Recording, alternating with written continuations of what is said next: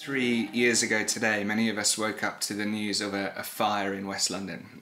A fire that was still burning as we watched the clips that morning. A fire that tragically took the lives of 72 people. The Grenfell Tower fire was a moment that will be etched onto the memory for so many Londoners, not least for those families and friends who have had to live with its consequences. What does it look like to respond in light of such grief and such pain of injustice? We're living right now through some of the most physically and economically turbulent and unstable times as we process COVID-19, as we grieve jobs, as we grieve freedom, family, our own sense of safety maybe at home. And the horrifying killing, the murder of George Floyd, has again exposed and highlighted afresh the sheer scale of racial inequality and injustice that we have throughout society. For many of us, we've never been so aware of our own brokenness, of our own failures, of our own sin. The world is hurting, it's groaning, and it's in pain. And we have to ask the question, what does it look like to respond in light of such grief and pain of injustice? And we'll each have to go on our own journey, I'm sure, to weep and to pray, to listen, learn, to act, to examine ourselves. But I think there might be a beautiful, biblical, less travelled journey that we're all invited to go on at the moment.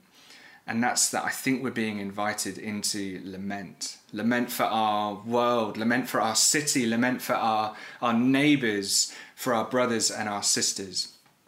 And we're still in this teaching series that we put on pause for a couple of weeks called The Face of God. If only we could see God, see right into his face, maybe then we could know something of his character, something of his nature. Maybe then we could know how to respond when it feels like so much pain is being unearthed around and within us.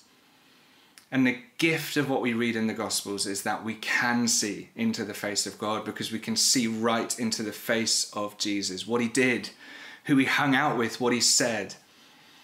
And we're going to base ourselves in a few verses today in the book of Luke. So if you have a Bible or a phone, turn with me to Luke 19. And just some context, we're getting to the climax of the gospel story. We've seen Jesus perform miracles, teach his disciples, the crowds around him, declaring to whoever will listen that the kingdom is coming. Scenes of incredible hope breaking out around him. And now is his triumphant entry into the city of Jerusalem for the final act. He's walked for hours with his disciples on the uphill ascent from Jericho to the Mount of Olives. It's in the baking sun. And in what we celebrate as Palm Sunday, the crowds are putting their coats and their cloaks on the road as he walks over the crest of that mount on a donkey. And suddenly it's all piecing together for the disciples, this journey that they've been on, his constant declaration that the kingdom was near, being on this donkey that was foretold. This was the entry of the Messiah into the city. And they cannot help themselves. They launch into song together. They start singing, "Welcome, welcome, welcome," with a blessing, not an absolute banger, but Psalm 118 was all they had. The Pharisees are grumbling away in the corner, but Jesus is coming down into the city. And then this scene of joy, of euphoria, comes crashing into an alternative ending. Jesus, looking over the city of Jerusalem, just starts weeping. Tears of pain, tears of lament. And we're going to pick the story up in Luke 19 from verse 41, where it says this. As he approached Jerusalem and saw the city, he wept over it and said, "If you, even you, had only known on this day what would bring you peace, but now it is hidden from your eyes. The days will come upon you when your enemies will build an embankment against you and encircle you and hem you in on every side. They will dash you to the ground, you and the children within your walls. They will not leave one stone on another, because you did not recognize the time of God's coming to you." When Jesus entered the temple courts, he began to drive out those who were selling. "It is written," he said to them, "My house will be a house of prayer, but you have made it a den of robbers." Every day he was teaching at the temple, but the chief priests, the teachers of the law, and the leaders among the people were trying to kill him. Yet they could not find any way to do it, because all the people hung on his words. Can you hear the anger? Can you see the tables flung upside down? Do you notice Jesus teaching in the temple of the days to come? But do you see before all of that the tears? On a hillside overlooking Jerusalem, alongside his best mates and the joyful crowds, Jesus weeps over the city. He starts with lament. Lament is one of the most beautiful gifts that we've been given, experiencing pain not as some kind of floating, undirected emotion, but brought into the presence of God, held in front of him as we feel the pain of now.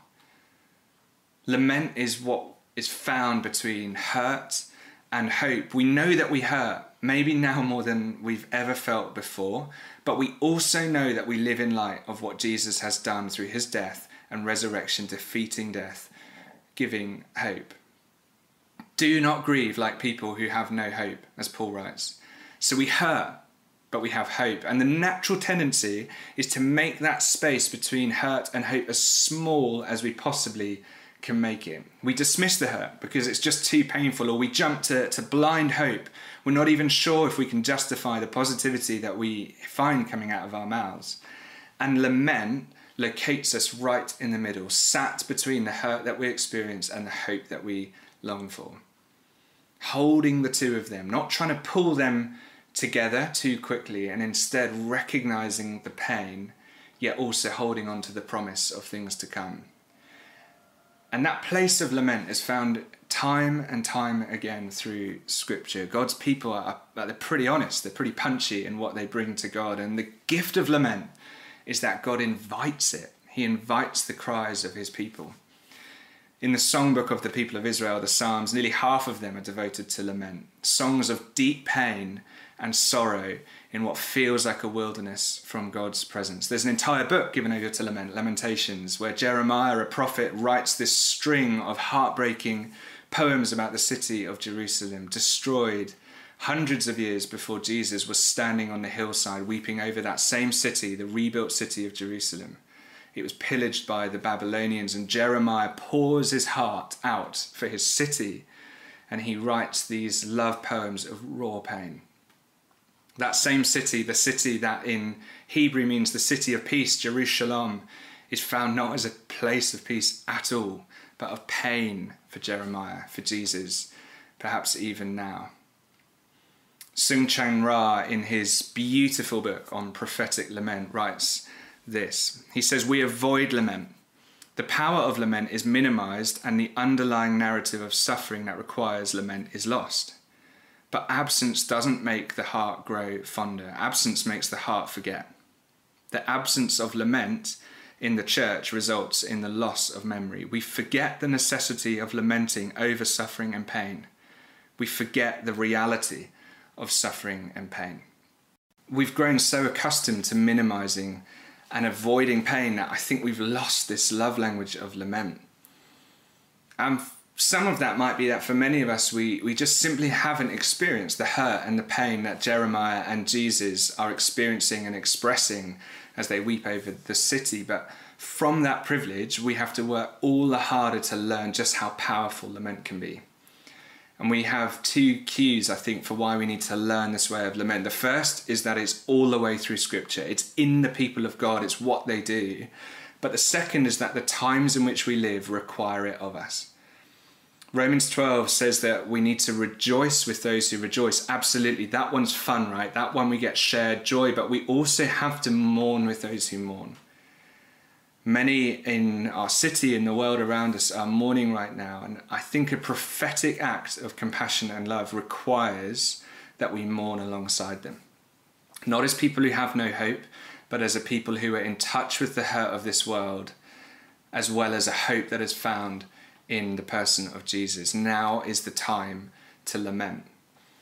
And the prophet Isaiah speaks to this need, and he says this: "I've posted watchmen on your walls, Jerusalem. They will never be silent day or night. You who call on the Lord, give yourselves no rest, and give him no rest until he establishes Jerusalem and makes her the praise of this earth." This, I think, is what it looks like for us to be the church right now, to be disciples of Jesus, to be watchmen, watchful of what is happening in the culture around us, and then to call on the Lord in prayer, in lament, in intercession, to give ourselves no rest, but give God no rest until his glory is seen. And I want to come into land by just giving us a simple idea of what this could look like, to lament today, tomorrow, this week, over your streets, over your neighbours.